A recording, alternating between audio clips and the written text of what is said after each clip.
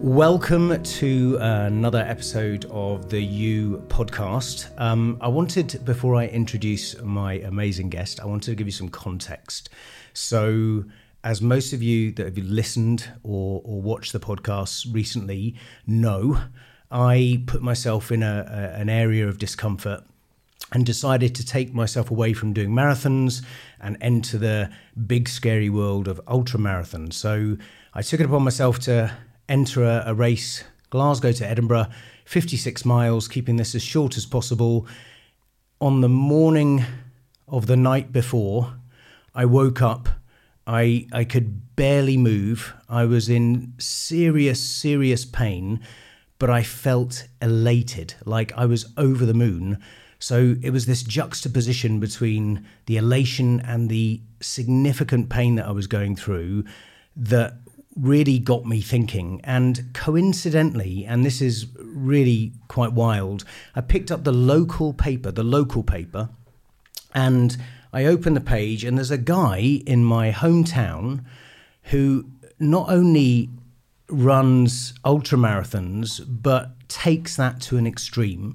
So I'm reading down this article, and I've just covered 56 miles. This guy I'm reading about has covered 220 odd miles, has run from one side of Scotland to the other, and it's taken 88 hours to do it.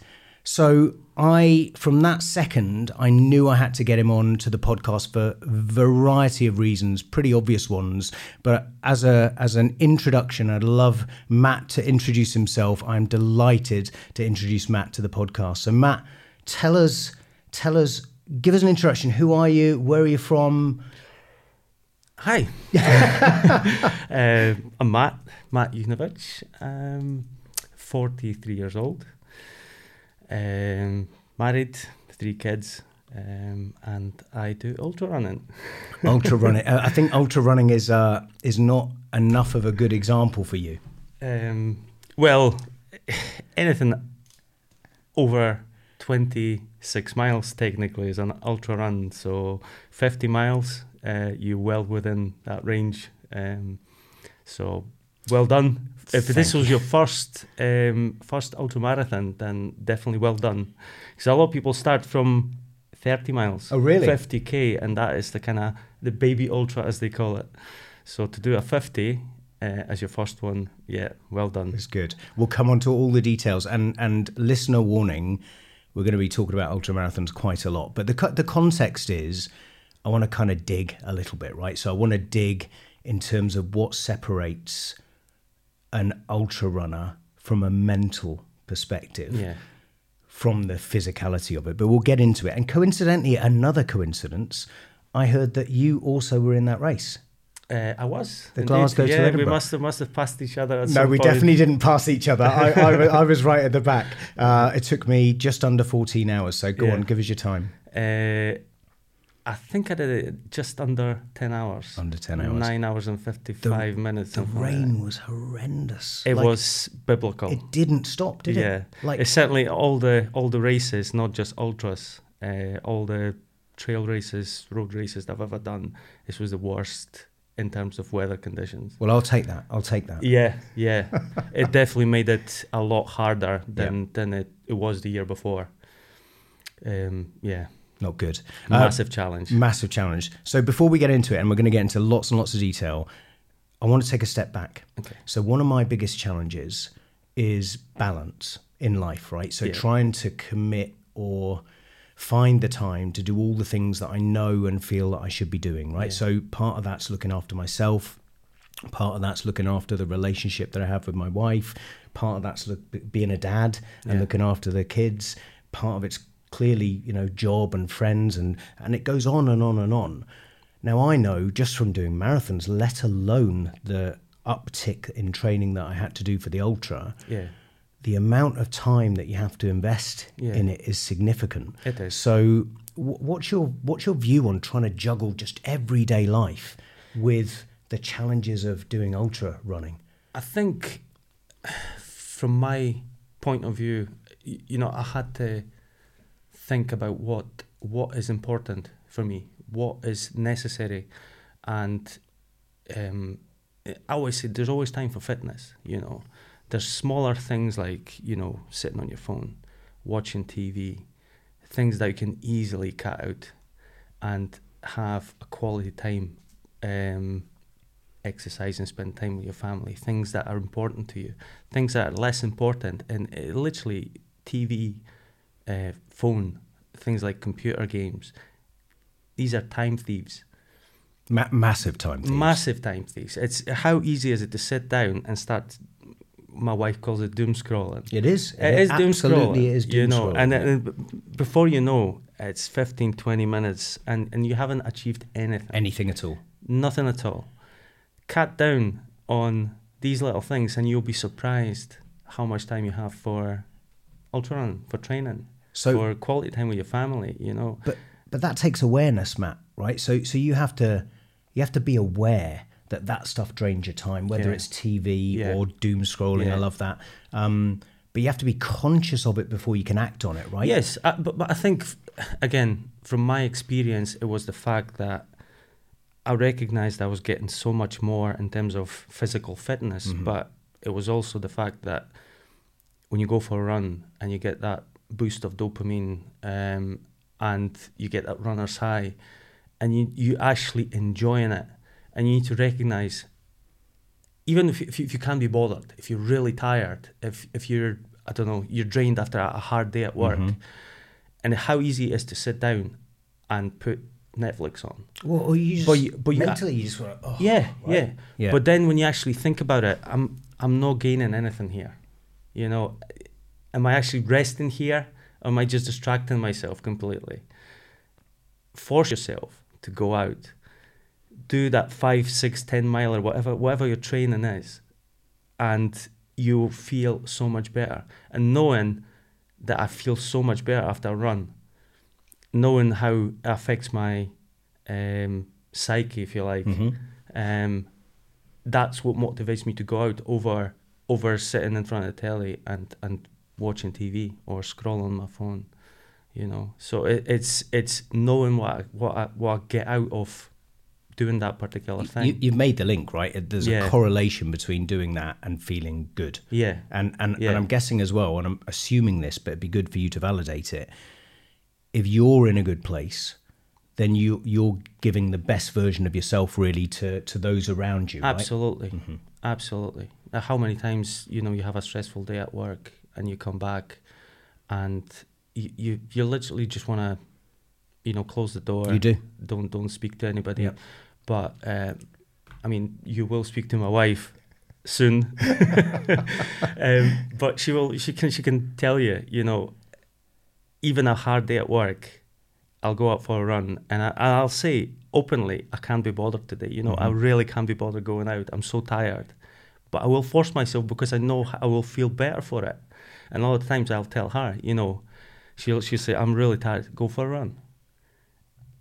And I'll motivate her, she'll go for a run, she'll come back. Do you feel better for it? Yes. And so that's guaranteed. It's guaranteed. It's guaranteed. And the weird thing about it all is that tiredness that prevents you from going, actually you gain energy from being on a run. So absolutely. You feel more energetic. And absolutely. But I think that's a level of awareness that a lot of people don't have because they are into a routine, right? And it's very hard to convince people who are in that other routine that doing something different might help them psychologically and physically, right? Okay, so the balancing thing, I think clearly you know there's a correlation. It helps you, it helps your relationship. So talk to me, let's get into the ultra running then, right? Which is the primary reason for getting you on as a guest. So I remember my wife saying to me when I'd suggested, you know, I think I fancy an ultra. And I'd done four marathons, and goodness knows how many half marathons. But I thought, I'm going to try something different. So I remember her saying to me, though, why do you need to do that? Like, what is it that is missing that you need to push the boundaries? And I said, well, I need to test myself. I need to challenge myself. I need to put myself in a zone of discomfort and maybe even potential failure so that I can kind of learn and see how far I can go, right? One of the things that strikes me, I'm going to throw the same question at you, but it's going to be a bit different because we've got a similar outlook, I would say, at base level, right?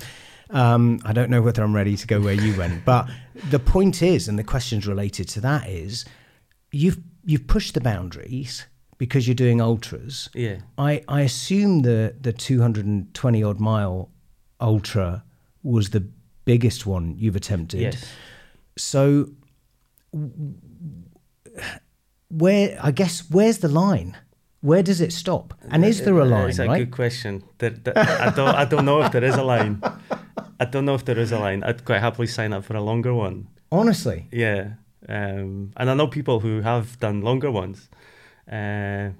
So I think, if it's your first one and it didn't kill you and you actually want to do another one. I definitely want to do another one. You will get there. Trust me, you will get there. You will want to do a 220 miler. It's something that you kind of start thinking about as you get into ultra running, and it's not the first thought is, yes, I want to challenge myself. I finish a marathon, and then you start to think, I managed that. How far can I go actually? Right. And you see other people doing it. Will I manage? I really enjoyed going through that hard phase of hardship, be it 4 hours, 5 hours, whatever it is. But I managed. Mm-hmm. Can I go further? And then you go further, you do your 50 miler, and then you look at other events, like, I've done this. I wonder if I can do this. So it's that curiosity, where is my limit? That's one side of it, and it's the physical challenge.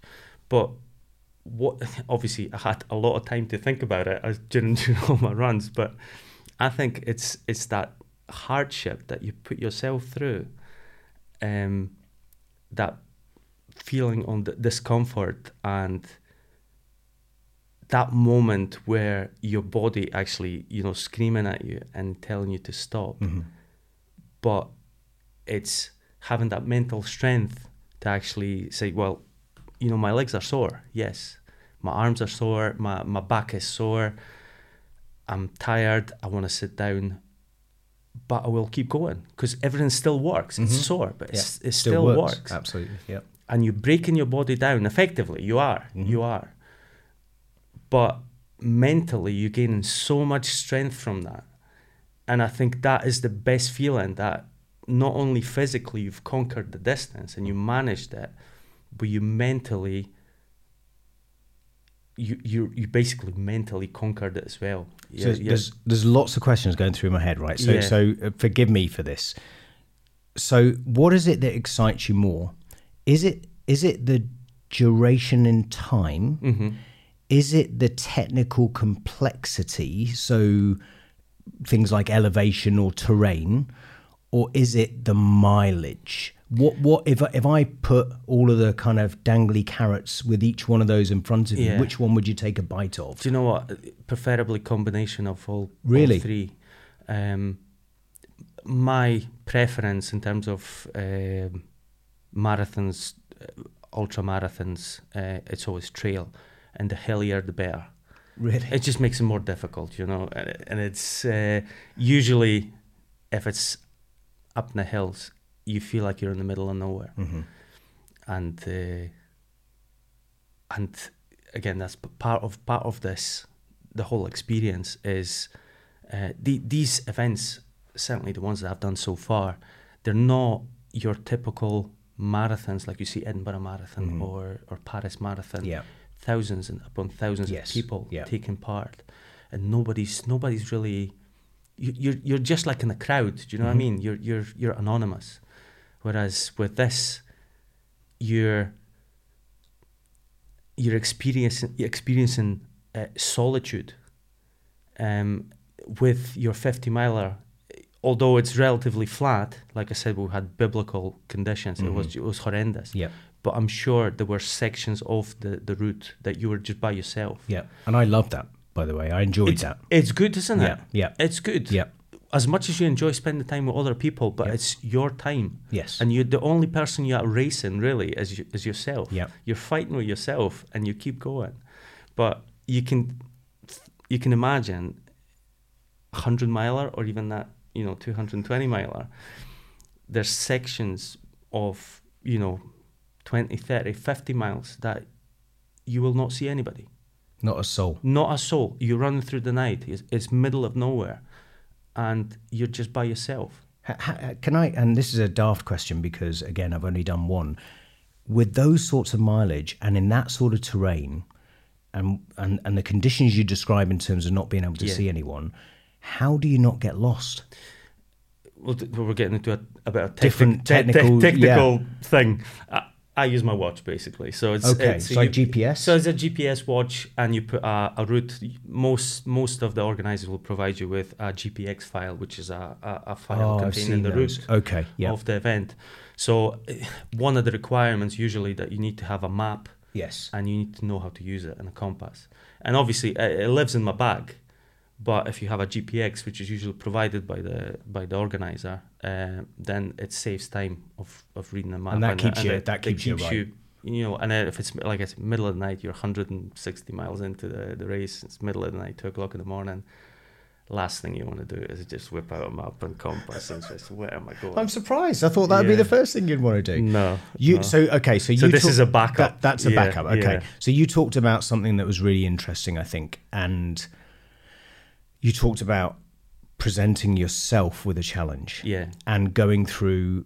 Actually, let's be honest, right? It's sometimes it's hell, and then you think at the logic. Right, the common sense of that. Yeah. And you think about the psyche. Yeah. So if you asked anyone, do you want to be comfortable or do you not want to be comfortable?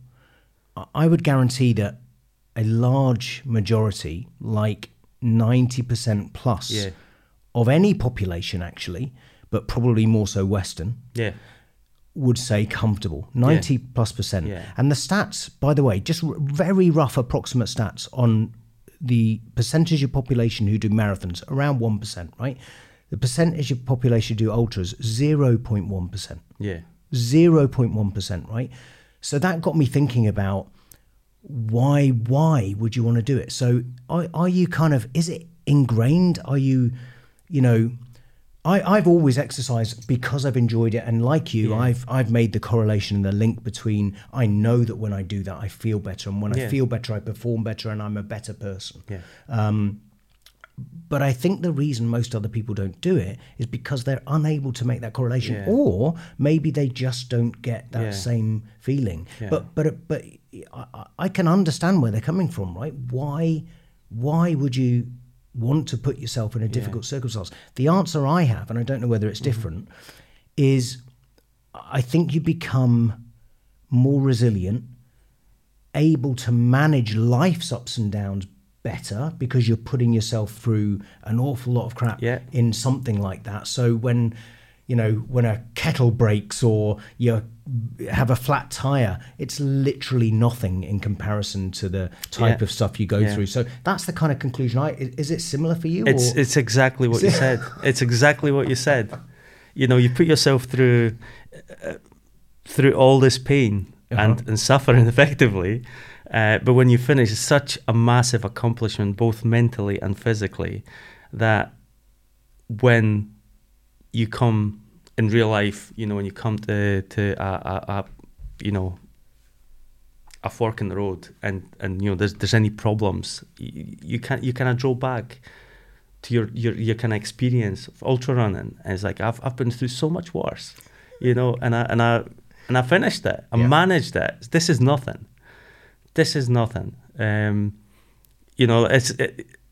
People say, when they ask me about my ultra run, especially that last big event, and I tell them I finished this course in 88 hours, and they ask me what about sleeping?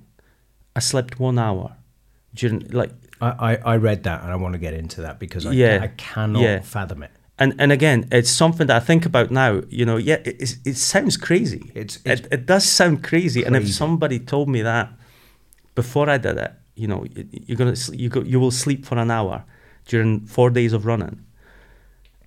I said it's impossible, but it is possible. And if you manage this, you can do anything.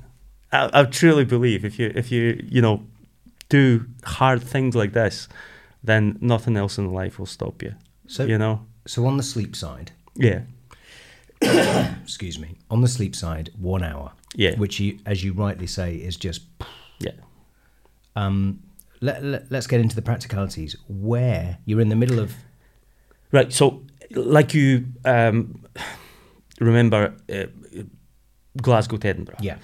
Every so many miles, you have an aid station. Okay. So the aid stations, there are aid stations on the race across Scotland as well. Got it. Okay, they're just further. They're just further apart. Got it. The longest section, and it's quite a hilly section as well. The longest section between aid station was about 28 miles.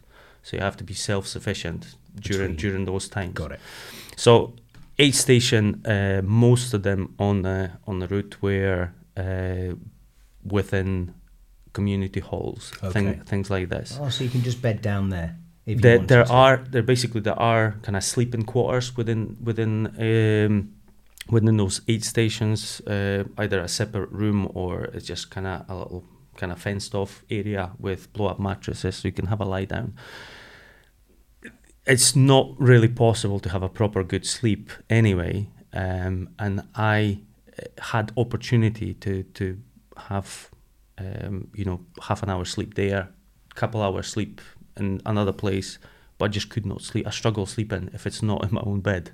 Right. So the reason I slept only 1 hour is because that's all I got. That's all I managed.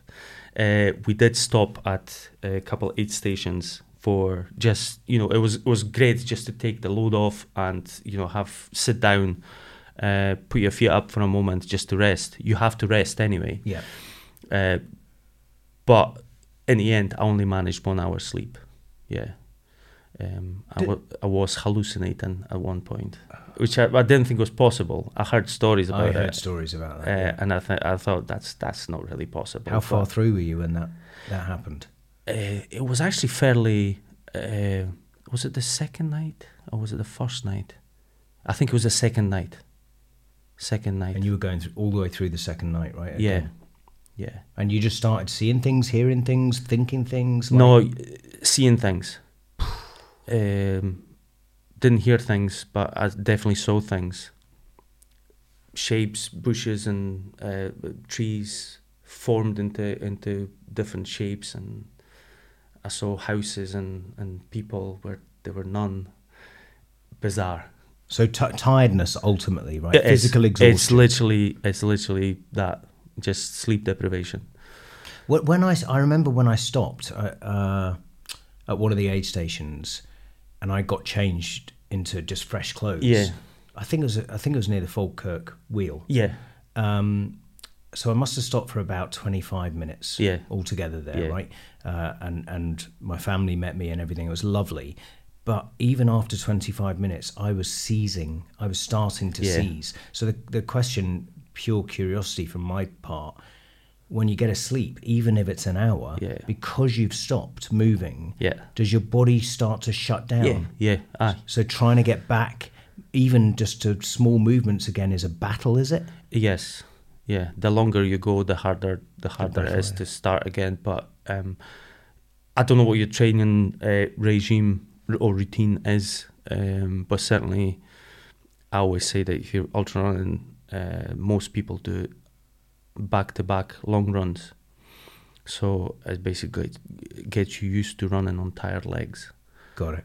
So if you do a long run I usually do my long runs on Saturday and Sunday. So Sunday morning, it's usually my legs are a bit sore. But you'll still go out. But you still go out. And the thing is, again, it's probably heard the expression before, it's peaks and troughs in ultra running. Yeah. And it's just having that mental strength again to go out when your legs are aching, when you're a bit tired, but it goes away.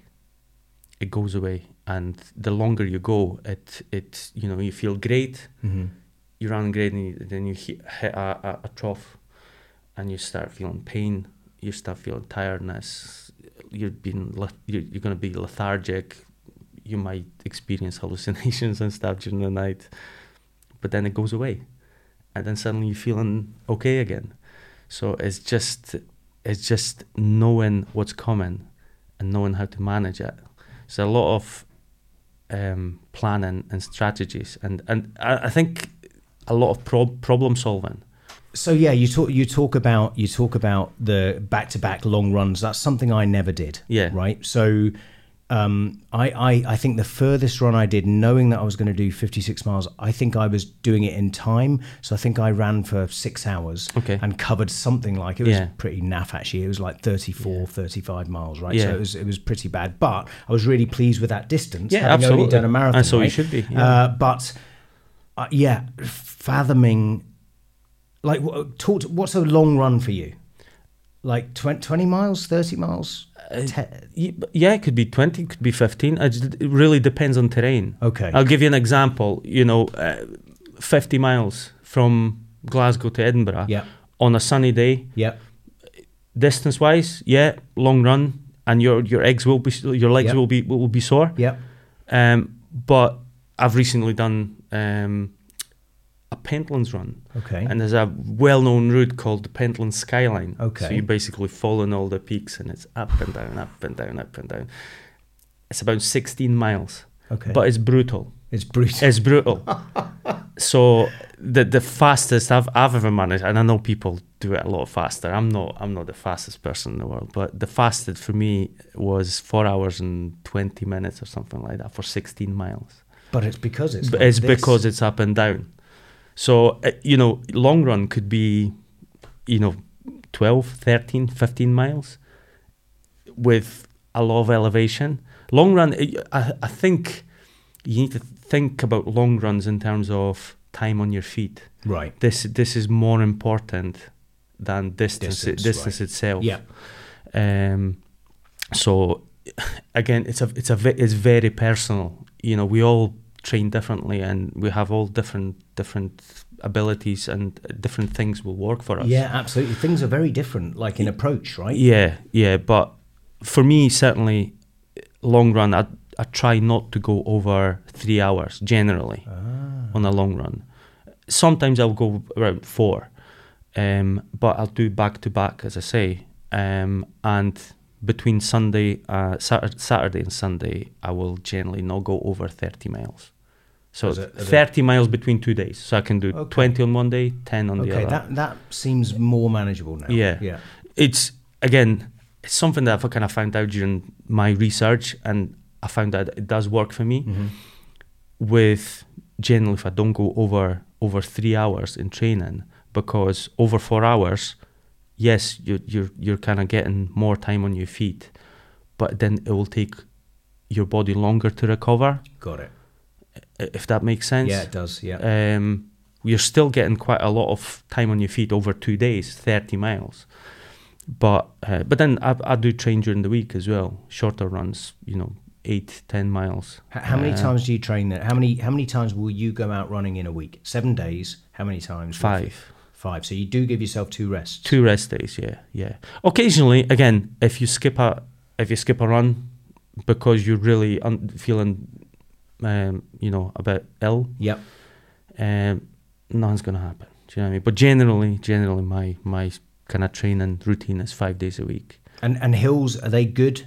Like in terms of, again, the more hills you do, the better. The better. Yeah. Especially if you're signing up for a hilly marathon or an ultra marathon, or even any hilly trail run.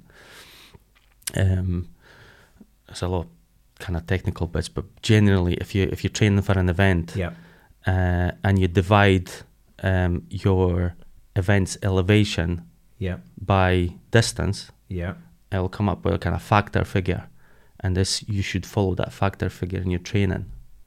Ooh, that's new information. Okay. But to make it kind of more simple, if you're signing up for a hilly ultra, train in the hills. Train in the hills, basically. Right? Common sense. Get used to running in the hills, and because you think up hills are the difficult bits, it's the downhills. It's the downhills that'll destroy your quads. So the more you do it, the more your body gets used to it, and it's even like hill walking.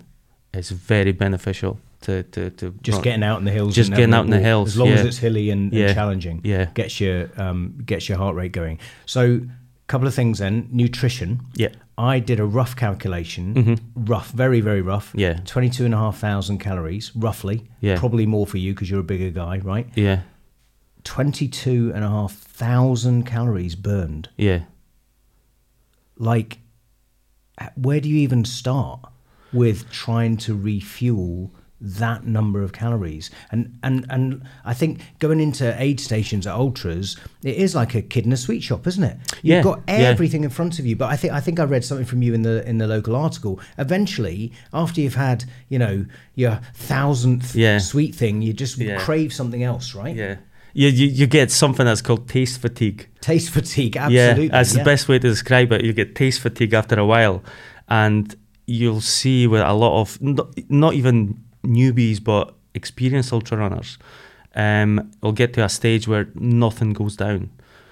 Some people, it all comes back up. Yeah, struggle to keep it down. Struggle to keep it down. Yeah. And you struggle to put anything down. You struggle to eat. Nothing tastes right after a while. So it is a long process, but you need to work out what works for you in terms of during training, what works for you, what you can actually eat, and what stays down. I'm lucky enough that I've experienced taste fatigue a lot of the times, but I've never actually had an episode where everything came back. Sick. Yeah, where I was sick. So that was good, but I had instances where I felt a bit sick, and I felt like I can't eat anything, even the gels, which you need energy, and if you don't eat anything, you don't take anything, you're done. Yeah. So again, like I said, it's about problem solving. If you feel like something like that's coming, get to the nearest aid station, or even if you have to stop on the side of the road, sort yourself out, spend 10 minutes sorting yourself out, and then once you sort the problem, keep going, because otherwise you're gonna stop. You're not gonna finish. So but it's all things that you're gonna work out during training. Give me some advice in terms of what's my next. And I know it's a very personal thing, right? Yeah. But I'll be transparent.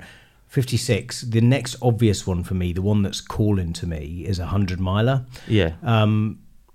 But I've seen there's a Grand Union Canal race, 145 miles, which I think is Birmingham to London. Yeah. The only thing that I'm shying away from there is that's also a canal race again, so it's flat. Yeah. And I'm just wondering whether I mix it up with the terrain now and put a bit of hills in. But I don't know. What would you? Because it sounds daft to me, at least, to go from something like 56 to 220. I'll give you an example, because again, it's a very, very personal thing. One of the guys that did the race across Scotland last year, and we chatted. We spent about 20 minutes running together, and he had never done an ultramarathon. And he was quite an accomplished marathoner. Okay. So really, really accomplished runner. Yep. But never done an ultramarathon. He only ever done a marathon distance. Quite a few marathons, albeit, but only a marathon.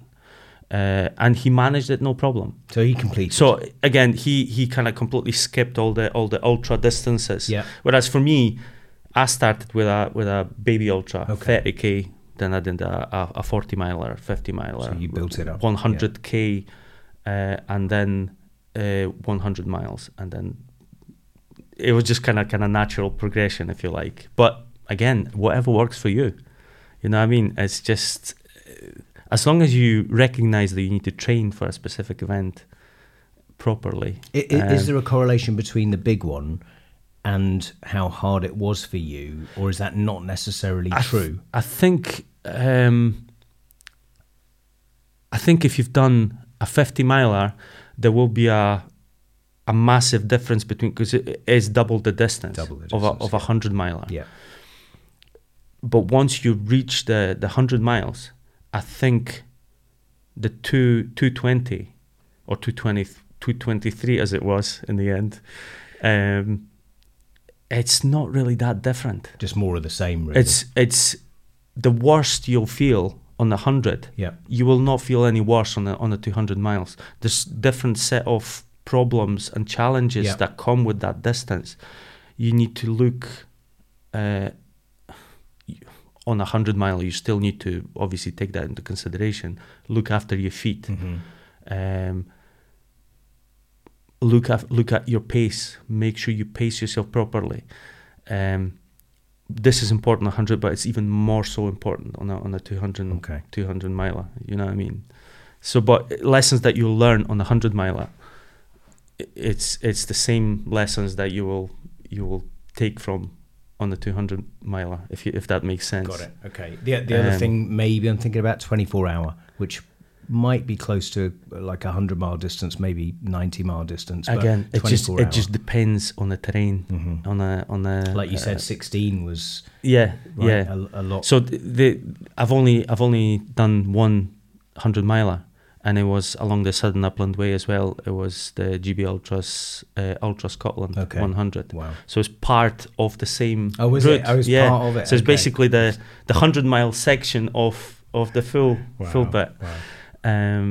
So you got to that bit in the big one and thought, I've done this one before. Well, yeah, and the year before I did the 50. Right, okay. And I loved it so much. I was like, I really wanted to do the 100. I did the 100, and back then, even after the 50, I was looking at people doing the 200 miler, dot watching, and I was just like, I can't believe, how is this possible? It's dangerous. You're dangerous. Okay, so I want to finish on the physical activity because I want to explore a bit more about Matt, right? Okay. So on the finishing the physical activity, the one thing I was surprised to read was you're also part of a running club. I am, right? Yes. And what didn't compute there for me was when we train, generally, especially marathon runners, ultra marathon runners, tends to be alone. And you kind of, the lone wolf thing. And even during the races, you're on your own for vast amounts of time. Yeah. But then running clubs are really social. So is that just a way for you to kind of balance out both? Or is it about in an ultra, you're competing with yourself, but in a club, there's other competition? Like, not really. Okay. To me, it's more social. It's more social, yeah. Genuinely, the running club that I'm in, Haddington Running Club, great bunch of guys. Everybody's so friendly, and we do one training night a week where you get to catch up with people. And one of the reasons that I joined the club was the wealth of knowledge of people, because there are ultra runners in the club, people who have done ultra marathons before I even attempted my first one. Okay. So there's a lot of experience there, and there's a lot of people you can speak to and get some advice and their point of view. There's you can learn from other people. Well, it's local to me. I might give it a go. Absolutely. So you should. So you should.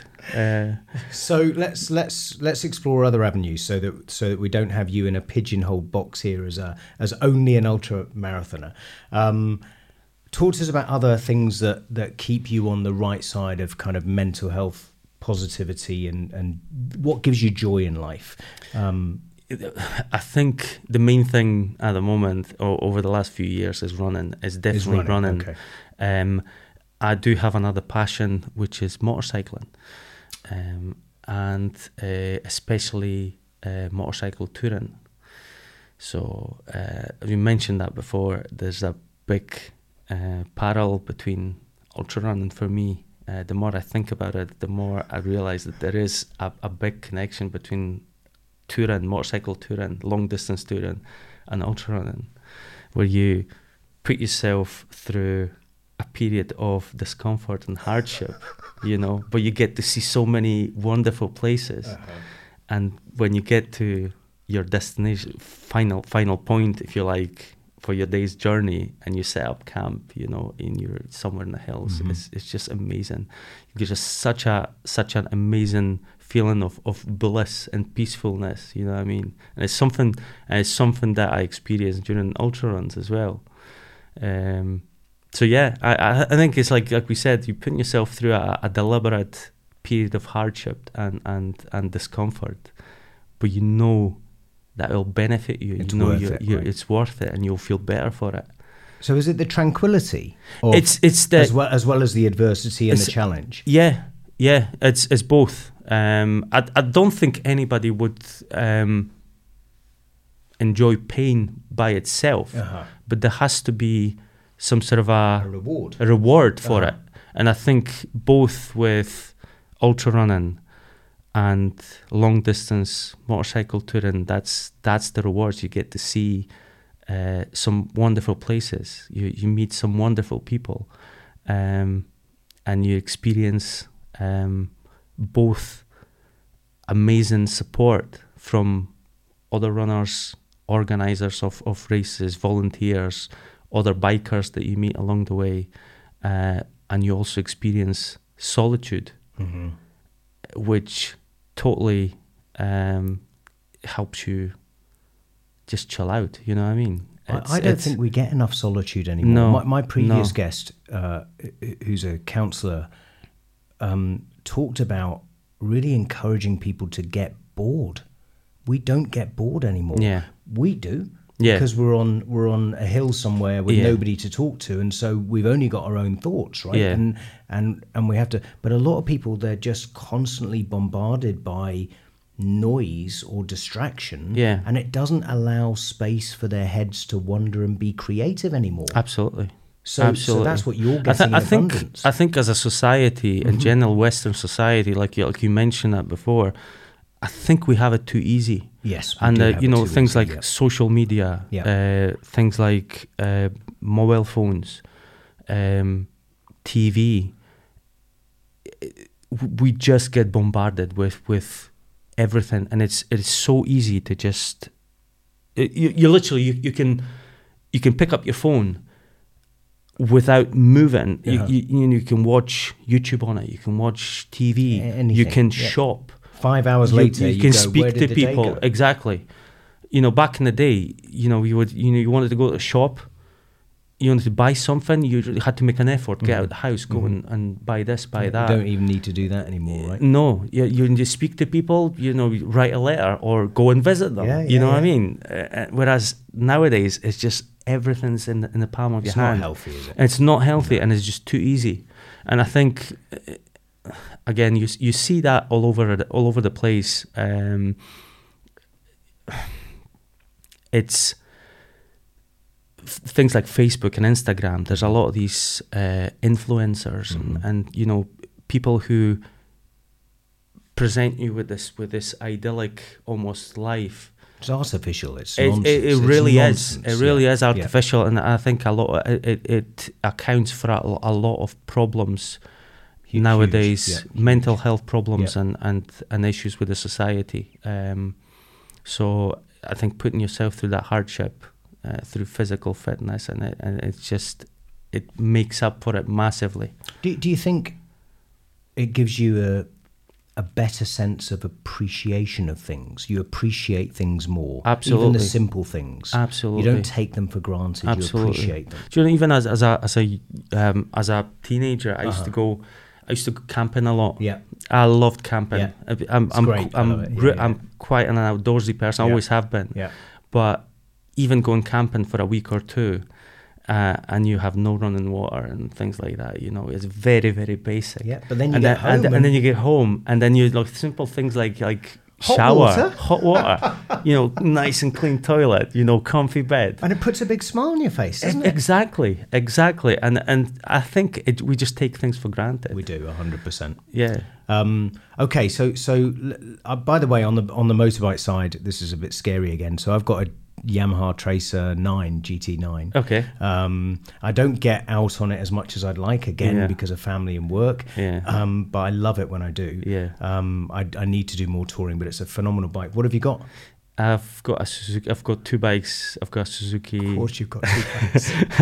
I've got a V-Strom 1050, and I've got a VS 1400 Intruder. Wow. It's more like a chopper style, and the other one's an adventure bike. So, but just like yourself, last couple of years, COVID and everything, it's just put a drastic stop to it. But I'm hoping to resume my adventures in the summer. Amazing. Fingers crossed. Is there, just to close off then, is there what bit of advice would you give to the general public, the listeners out there, in terms of just keeping on top of life, general day-to-day life? Running's clearly the big one for you, and physical exercise. So beyond suggesting that, is there anything else that you found is a good way to just cope with ups and downs? Is it more about trying to just getting out and doing something? Absolutely. Absolutely. Just go out. I appreciate running's not for everybody. You can walk, like you said, right? But you can walk. You know, if you want to go to a gym, if a gym's your thing, go and try a gym. Yeah. If you like cycling, but go out and do something. Go out and do something. If you're going to sit down and waste an hour or two on your mobile phone or watching TV, the amount of people, Matt, who say I haven't got the time, and then they proceed to tell you about binge watching a Netflix, you know, the thing is, like, set. exactly, people say I'm so busy, I haven't got time. There's always time. There's always time. There's what always you choose time to do with exactly. it. That's exactly. So yeah, I'll give you an example. Is like we don't have TV. I do have Netflix. But we've stopped paying TV license a couple of years ago because if you don't watch TV, you don't need to pay it. Yeah. So not only that, but like, it saves us money now as well. Even better. Exactly. Better. So, but get out and do something. But get out and do something. Message. That's the message, I think. Just be active, and the more you do it, the more you'll enjoy it. You know, simple things like you even get yourself a watch, and that counts your steps. You know, gives you motivation. Set yourself a little challenge. You know, I'm going to do 5,000 or 10,000 steps a day, and start somewhere. Start somewhere. That's the point as well. Don't search for perfect. Yeah, just do something. Yeah, and then keep at it. I think it's just having that mental awareness that you need to keep at it, even when you don't feel particularly motivated. Everybody even top athletes get it. That's the thing. I think that's the thing you need to remember. That everybody has an off day. Yeah. And if you can't be bothered, just remember that if you actually go out, force yourself to go out, you will enjoy it and you will feel better for it. Fantastic. Matt, thank you so much for coming in. Thank you for having me. I'm honestly in awe. I'm sure a lot of other people are in awe as well, but really good lessons, and thank you so much for sharing so much. Thank you. All right, cheers.